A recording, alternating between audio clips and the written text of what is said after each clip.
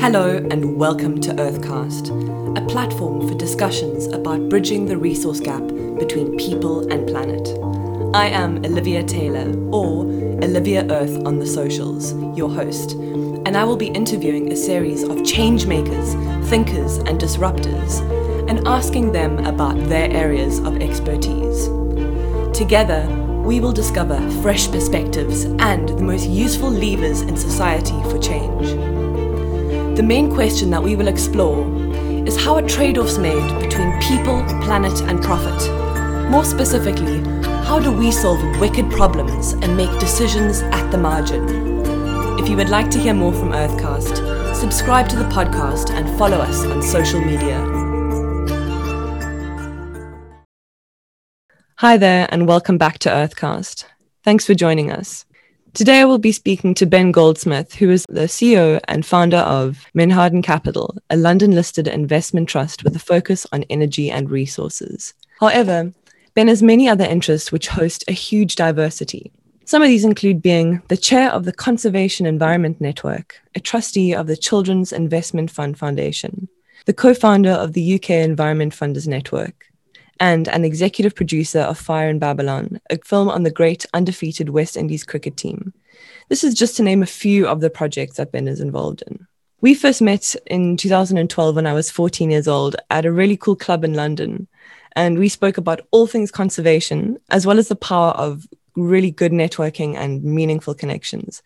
This was just after I'd started my nonprofit company. To be honest, this meeting was a huge confidence boost to me and I guess pretty influential for my career. So, Ben, I want to know, what have you been up to since we last spoke? Hi, and what are some of the coolest projects you've been on? Hi, Olivia. So, I'm very grateful to be asked to do this. And, I remember it was a breakfast meeting we had at my older brother's private members club in London. And I'm always really pleased to meet anyone who is as passionate and in love with nature as I am.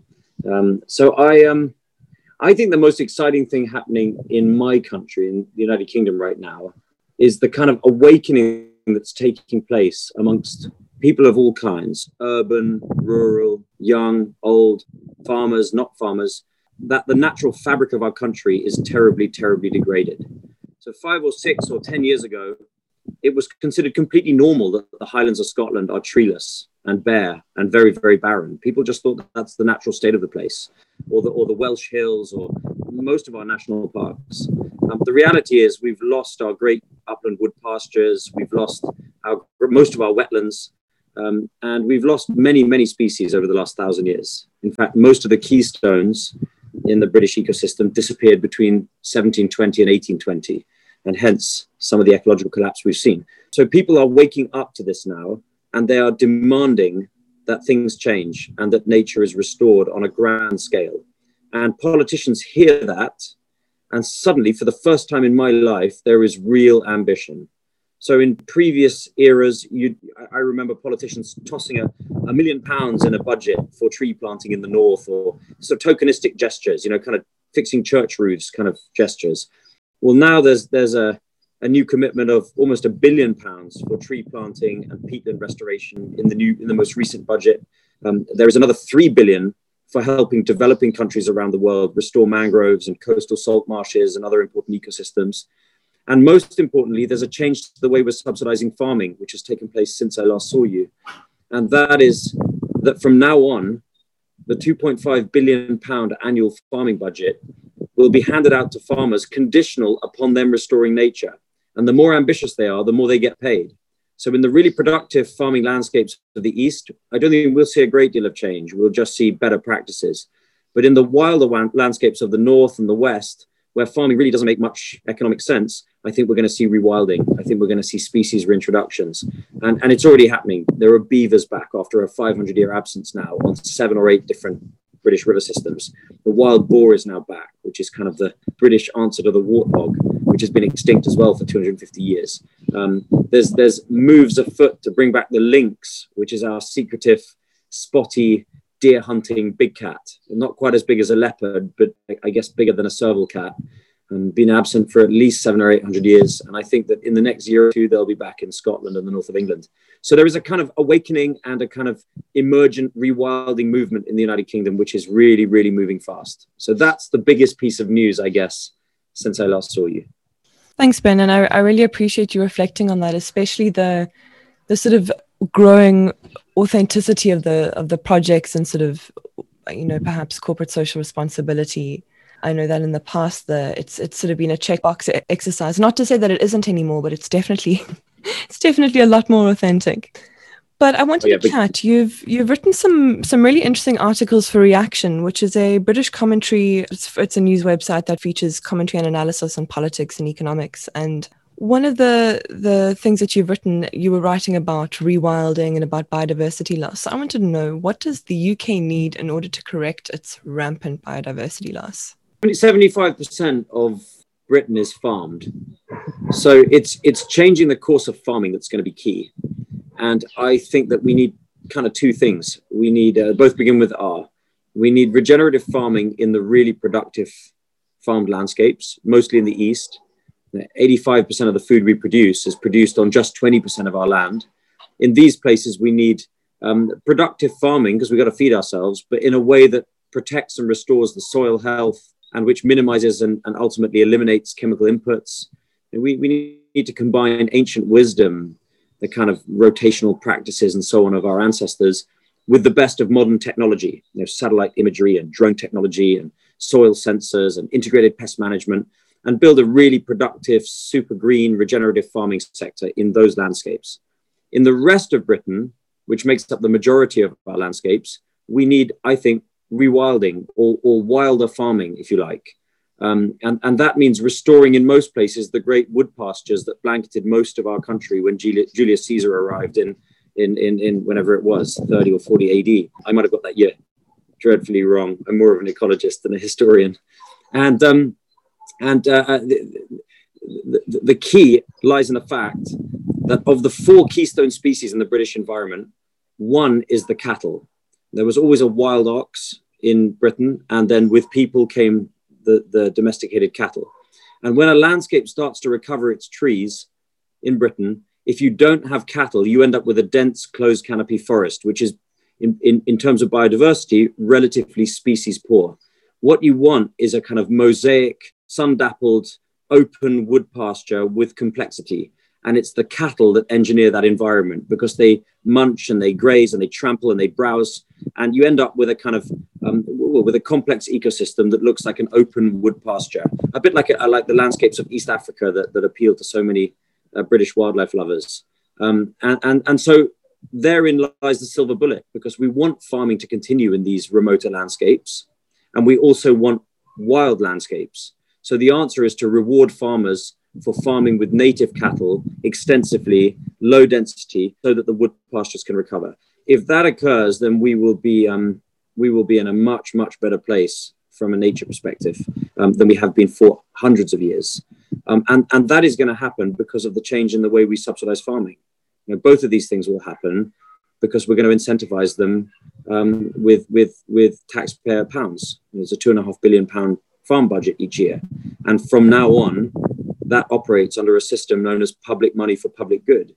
And I'm on the board of the British government's Environment and Agriculture Department, DEFRA, and have been involved in pushing for such a reform. And it's been a big old battle. And 4 years in, we've done it. And it's had royal assent from the Queen, and the transition is now underway. So I think farm subsidies are the biggest answer to your question. That's really interesting, Ben. Something definitely to think about. I know that your context and my context are quite different. So it's really interesting for me to think about how that's been successful for you, or well, overseas in context for me, sitting here in South Africa. But I guess, you touched on ancient wisdom, which I definitely want to chat to you about a bit later. But when you speak about rewilding or wilder farming, as you call it in your article on Reaction, what are the barriers to this? You've mentioned a couple of them with regard to getting the cornerstone species back, but what are some of the other barriers?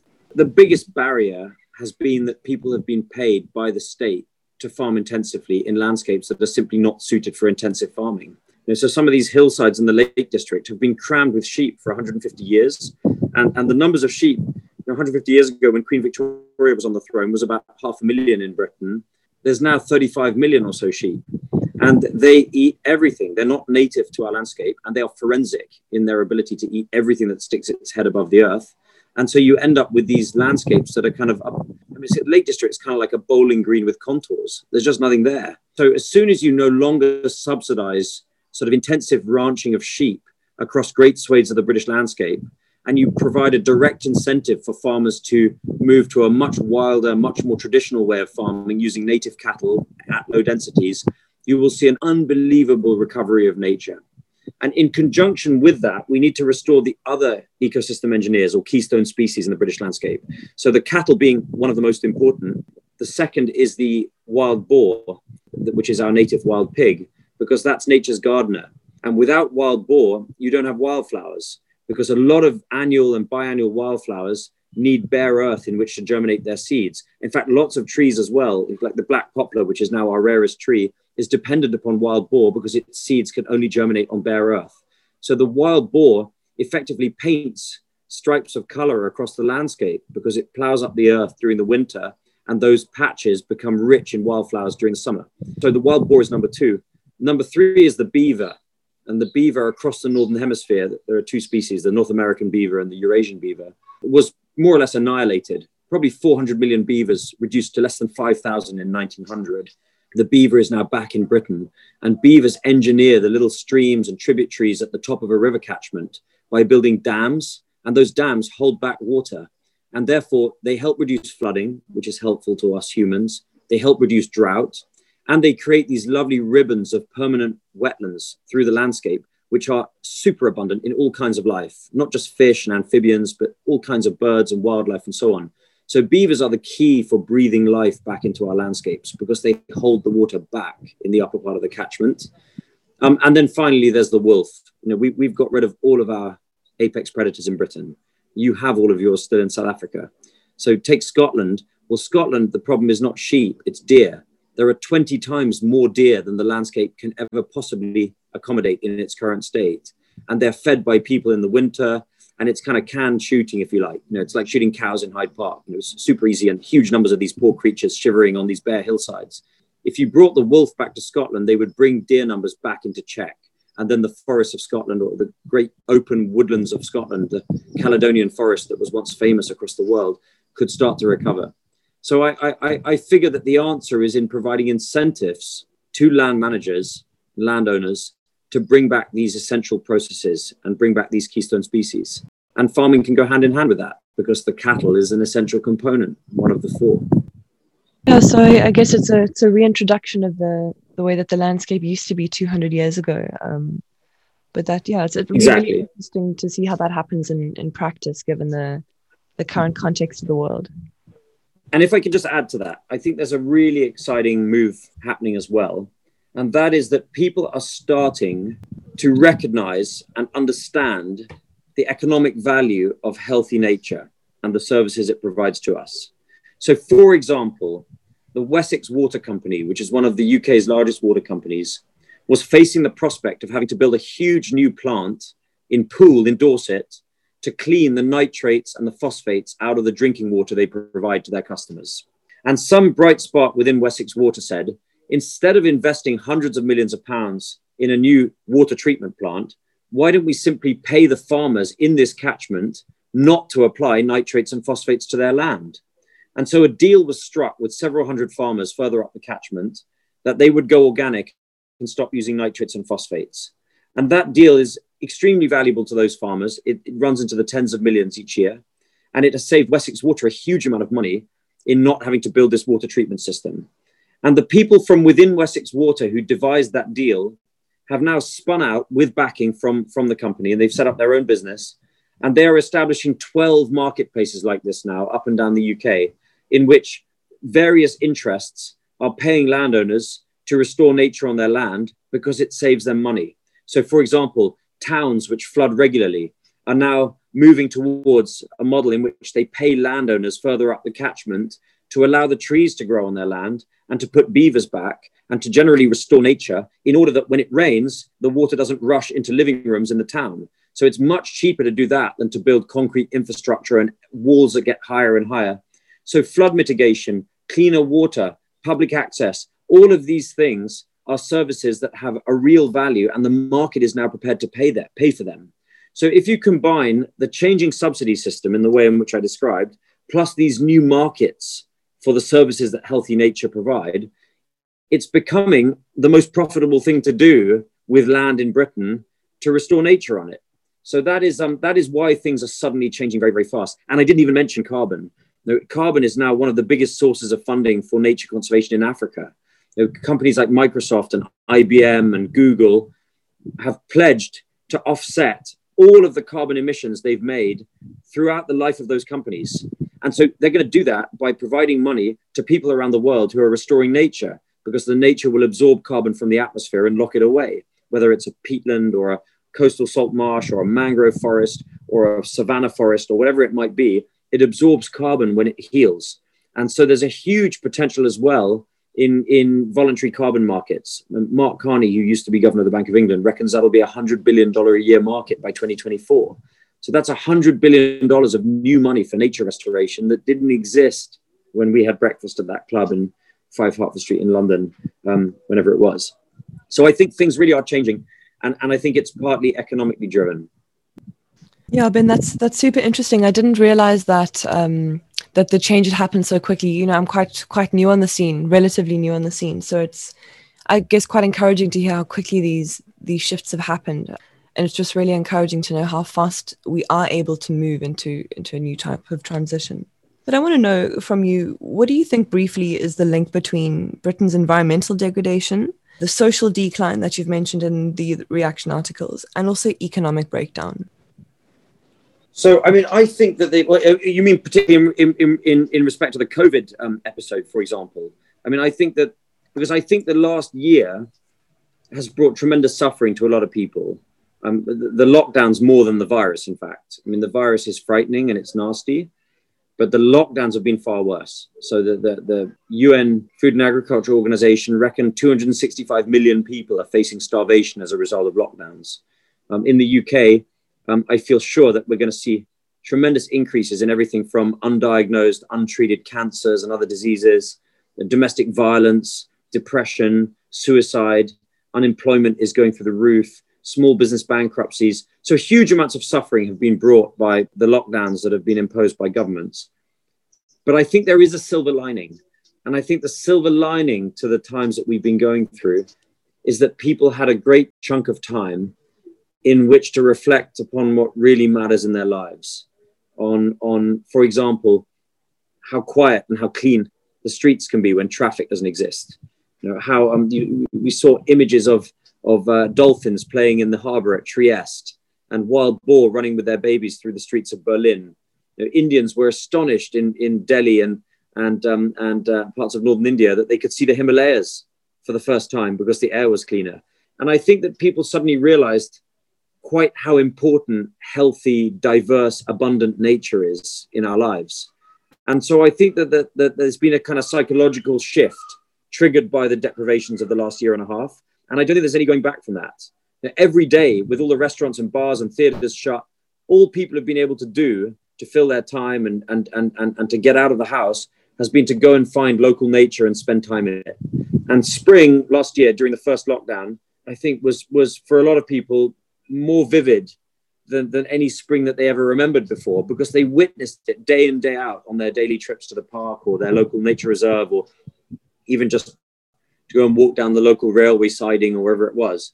So, and I think that this is the second part of the solution.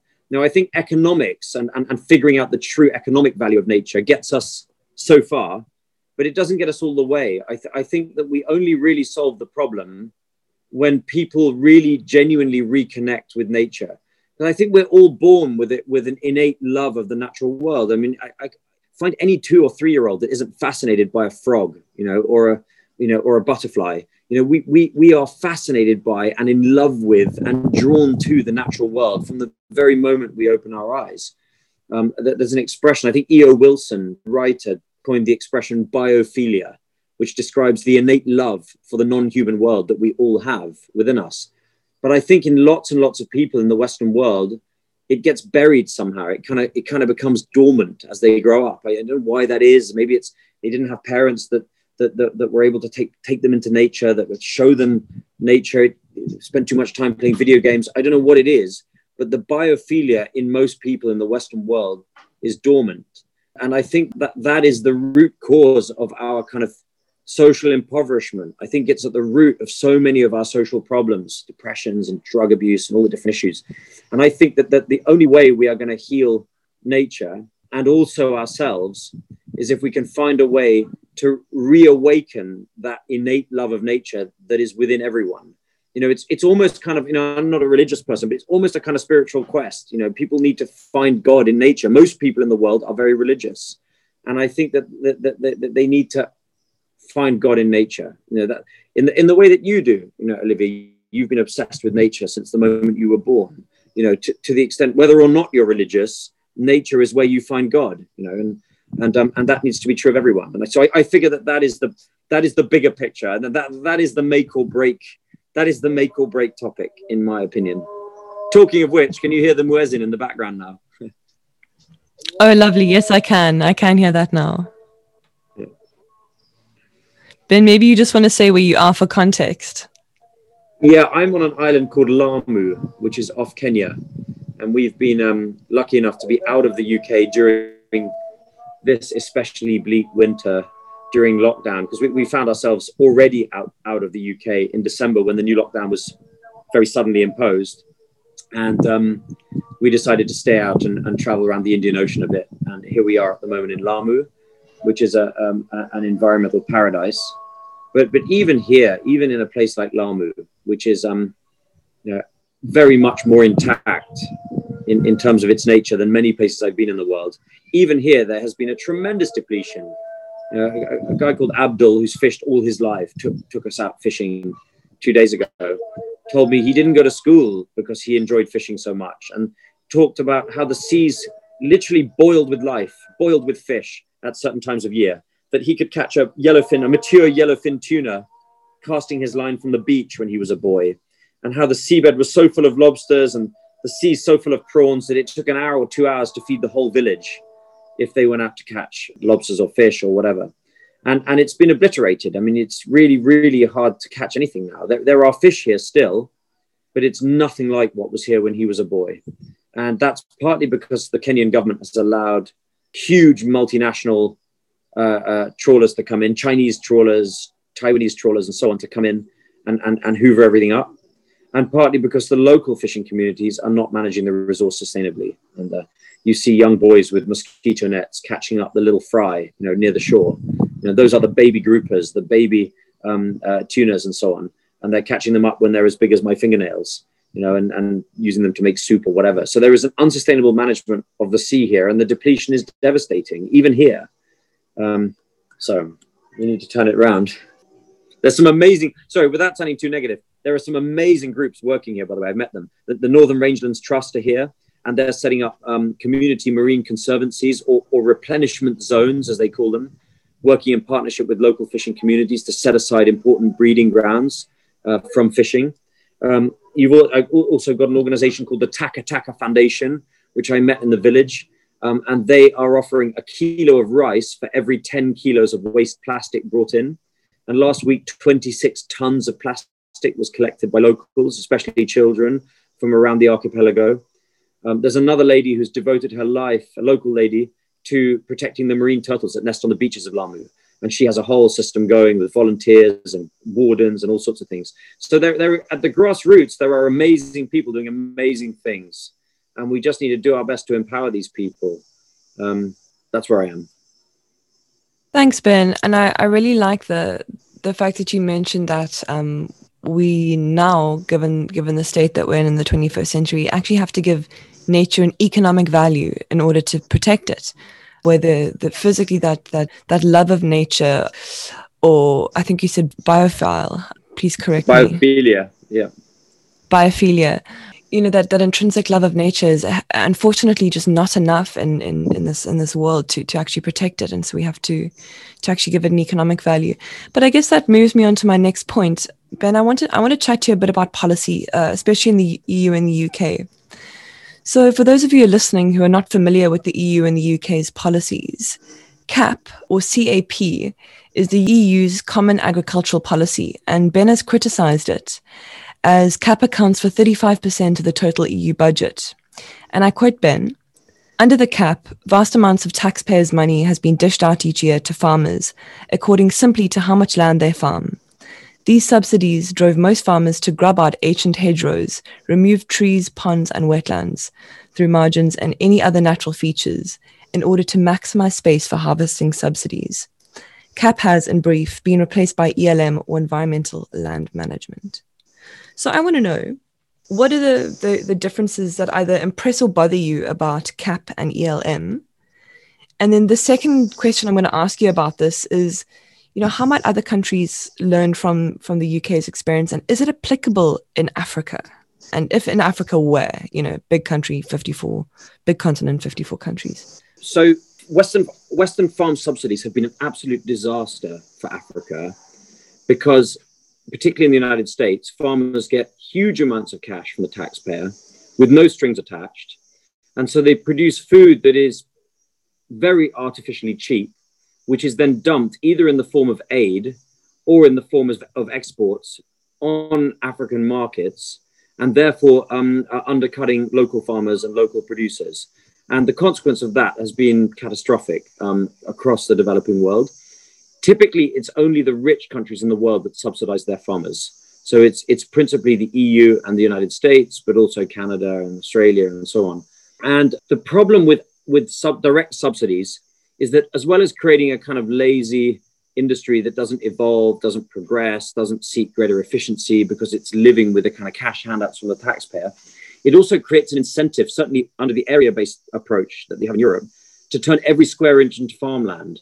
So it doesn't matter how inappropriate it is for farming. If you don't farm it, you don't get your subsidy. So if you have an estate or a piece of land in Poland or France or Spain, which has got a nice wetland on the bottom of the valley, let's say, and it's great for wading birds and butterflies and God knows what else, if you don't plow it up, you don't get subsidized.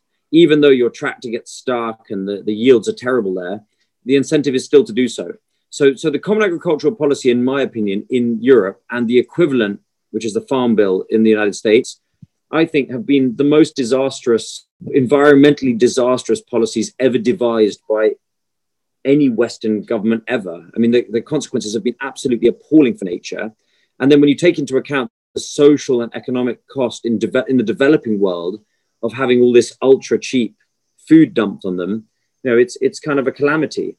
So the UK is the first country in the world to take those subsidies and to direct them according to a model which operates under the banner public money for public good. So you're a farmer, you're going to receive public money, you have to deliver public goods in return. And those public goods will come in the form of carbon sequestration, restoring nature, helping to mitigate flooding, providing public access, and so on.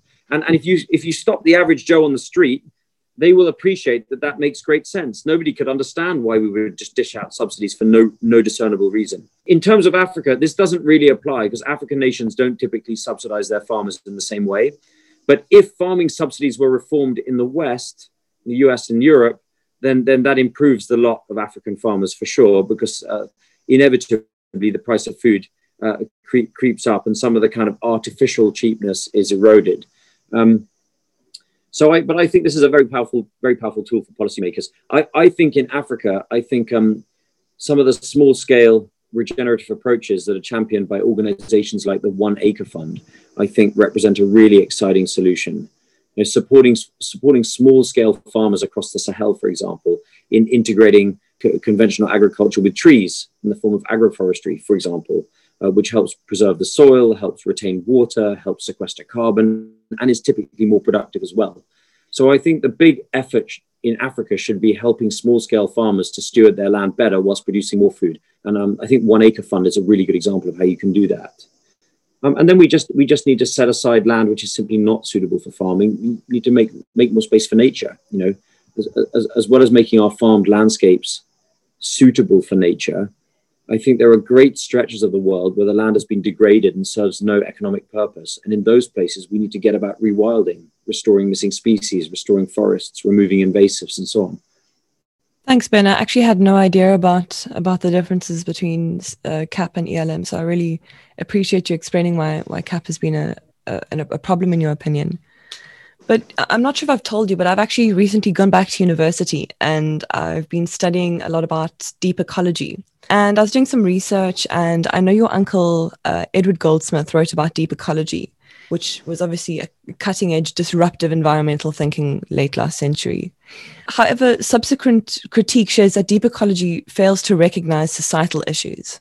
However, this type of thinking and its critiques have greatly enriched the debate on contemporary sustainability. So, coming back to ancient wisdoms, you've written about ancient wisdoms before. So my question is the mainstream recognition of ancient or indigenous knowledge the new cutting-edge disruptive thinking? And if not, what role does ancient wisdom play, and how useful is it? So I think when I talk about ancient wisdom, I'm talking about an inner sense of connectedness with and empathy for the natural world and listening to that. I think that's what I mean by ancient wisdom. So for most indigenous communities that I've read about and that I've seen, nature is sacred. Rivers have souls. Trees have a kind of existence of their own. Individual members of those societies have tremendous knowledge and understanding of what the different plants can do for them and what role different species play in the ecosystem. And that combination of kind of connectedness and empathy and understanding leads to a situation in which societies live in harmony with the natural world. And so it's no accident that some of the most important ecosystems that remain in the world are in the stewardship of indigenous people. Vast tracts of the Amazon, for example, or the Pacific Islands, the huge proportion of the greatest wildernesses that remain in the world are under the stewardship of indigenous people. And so I think that they not only from a practical perspective are guardians of some of these awesome, impossibly magical ecosystems that remain, and we should be empowering them to continue that role. I think they also provide us with a guiding light as to how we need to amend our own way of living. For too long, Western society has seen nature effectively as a bunch of resources that are there for the harvesting, and that's it. We've removed the enchantment from nature. We've removed God from nature. Nature is just, trees are wood for building with. Fish are to be caught and commoditized and eaten. And I think that we need to re-enchant nature in the way that the indigenous do, if we're going to survive as a civilization. I think it's as simple as that. So I don't know whether ancient wisdom is necessarily the right term. It's kind of possibly deeper than that. We need to foster a kind of spiritual connection with nature, which I think is within us all anyway. As I said, I think we're all born with this biophilia, and I don't know how. I think the COVID crisis, I think, has reawakened that in many people. So I think we are at a kind of turning point in some way. But fundamentally, we need to reform school curricula. I think that nature and understanding and spending time in nature, I think, has to be a really important part of a child's learning experience as they grow up, especially inner city kids. I think we should be paying for inner city kids to get out into nature on a regular basis, camping and having nature experiences that they'll never forget. And learning about the natural environment around them and the fabric of which they themselves are part. I think schools and education have a big role to play. And I think that this is kind of, for me, this is the greatest challenge of society right now, is reconnecting people with the natural world before it's too late. Thanks, Ben. I really appreciate the sincerity in your answer to that question. And and now I want to move to a more hard-asked question. So forgive me, but I want to understand, as an investment professional, have you ever turned down deals based on environmental or social factors, or whether you have ethical concerns with a company, and if so, where do you kind of draw the line between these issues? And you don't have to give me names, but are there any examples of gray areas and difficult decisions you've had to make? And in your work, do you use a set of international guidelines such as the Sustainable Development Goals, or do you use your own moral compass to do something like that? So I ought to explain that actually for your listeners. So my day job, I run an investment fund called Manhattan. We focus on the theme of energy and resource efficiency. So I think that's just another way of saying the green industrial revolution, because ultimately that whole story is one of efficiency. How can we make our economies circular so that stuff doesn't get wasted? How can we use things much more efficiently? From switching to LED lighting to renewable energy. This is sort of where we focus. So that's my day job. And then I spend a chunk of time outside of that kind of hustling for nature in various different ways, various board seats that you mentioned and so on, and try to find ways in which I can be useful and helpful to the cause. So in terms of the investment fund that I manage, I think it's quite difficult to prescribe in writing what we exclude. So I'd say the moral compass description is probably more accurate. But with portals like the CDP, which is the Carbon Disclosure Project, which has a number of subsidiary disclosure projects like the Forest Footprint Disclosure Project and the Water Disclosure Project, companies are now reporting their environmental impact in ways that can be used and understood and used by investors. So we use a lot of that data. So when we look at a company, it's immediately quite clear to us if they are, for example, benefiting from tropical deforestation down their supply chain, or if they emit more carbon per unit of output than their peers in the same market. We can see all that. And so, yeah, of course, we use that data. But fundamentally, it boils down to, I'd say, a kind of moral question, a moral compass kind of description. It's never clear cut, is it? Electric cars have batteries which take the most rare metals which come from mines which cause terrible environmental destruction and human suffering. It's never straightforward. There are always shades of gray, and it's quite a complex and nuanced kind of debate around each position that we hold or don't hold. And there are always kind of differing views within the investment committee. So Ben, I guess then the next question I want to ask you is, what big issue are you most concerned with at the moment? Social, environmental, governance, anything. What is keeping you up at night, and what are some of the most exciting solutions that you're toying with? So, I think that what worries me in terms of, presumably you want a kind of global answer, I think the thing that worries me is that whilst we are moving in the right direction in respect of the climate issue, we are moving towards a world in which we generate electricity from renewable sources instead of fossil fuels, simply because they're cheaper now than fossil fuels. The electrification of transport is starting to move with some degree of pace. Our industries are starting to decarbonize. Our cities are becoming smarter. Stuff is happening, and I think that the world is moving towards the decarbonization of its economic activity. So I'm sort of optimistic on that. The problem is nature is being forgotten, and if we don't also stop destroying nature and start to heal nature at scale, I think we're toast. I don't think it's going to be enough simply to stop emitting carbon dioxide. We have to draw greenhouse gases back out of the atmosphere, and we have to restore the natural equilibrium of the world. Humans are starting to understand now, scientists are starting to understand that nature is really one single kind of fabric, and we're part of that, and really we're killing it. So my big worry is that nature is missing out. It's being bypassed. Governments are now beginning to do a much better job when it comes to decarbonizing the economy, but they are forgetting nature. And so I think our great short-term challenge right now, or let's put it in a more optimistic way, the great opportunity now is to get governments to pay as much attention to nature as they are finally to the climate, because the two are inextricable. And when you say climate, you mean the global climate in general, or like you to say a little bit more on that? Yeah. If we, I guess my point is, if we succeed in decarbonizing our economy, it's not going to be enough. The climate is going to continue to change, and we're going to suffer all kinds of unforeseeable consequences from the depletion of the natural world. Everything from water shortages to crop failures to new pandemics and so on. We know that the COVID pandemic emerged from eating endangered wildlife and bats in a market in Wuhan. We know that the more we encroach upon pristine habitats and kind of untouched rainforests, the more we're going to expose ourselves to zoonotic diseases and so on that we haven't seen before.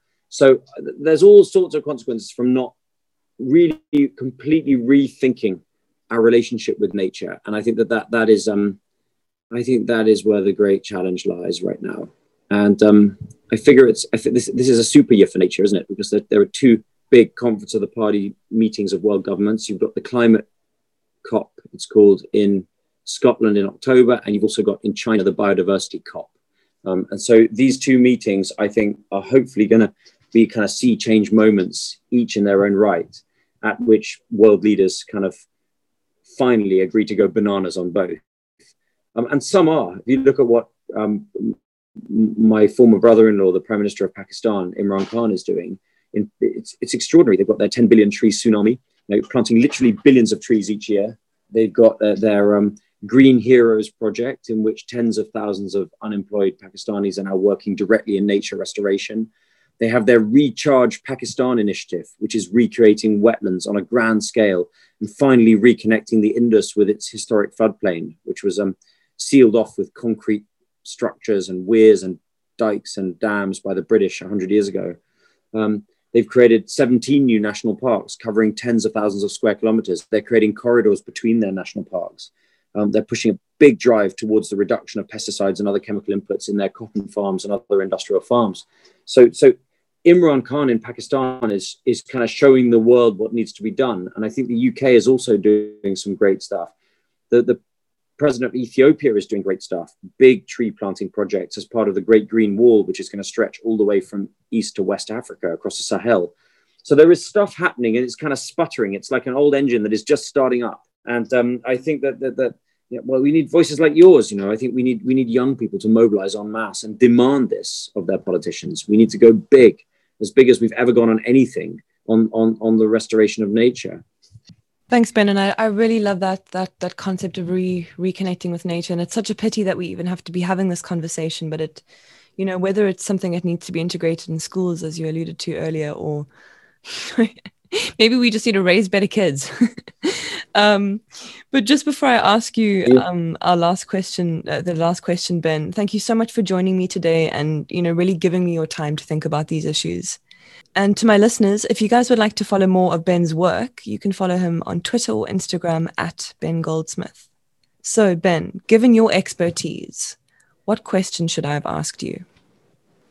Oh, goodness. I don't know that I have any expertise particularly. I'm just a big enthusiast. I spend all of my free time immersed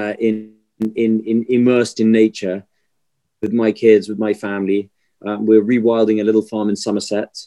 And it's a farm that was hopelessly uneconomic. It gets very wet in the winter and has never been a particularly productive farm.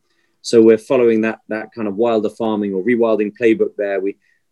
We've re-wiggled the stream, which one of my predecessors several decades ago had artificially straightened and constrained within a kind of concrete bank. We have taken all of the grazing animals off for a period of time to allow the trees and scrub to start to grow through the fields. And as this land slowly reverts to nature, it's bringing us enormous joy and satisfaction. So I guess I might have asked me about that. Where do I find my contact with nature? Where do I get my sustenance from?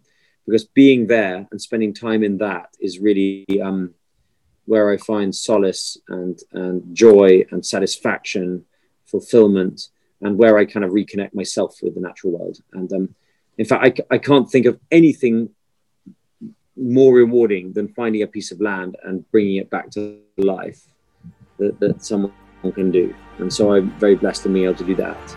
But expertise, I don't know. A lot of enthusiasm. And I'm probably quite annoying to some of the officials within the Department for Environment, where I'm a board member, because I don't give up. Thank you for joining me today at Earthcast. If you enjoyed what you heard, please subscribe to this podcast and leave a review. Let's chat next episode, where I will be asking more creatives and intellectual disruptors about making decisions at the margin. See you next time.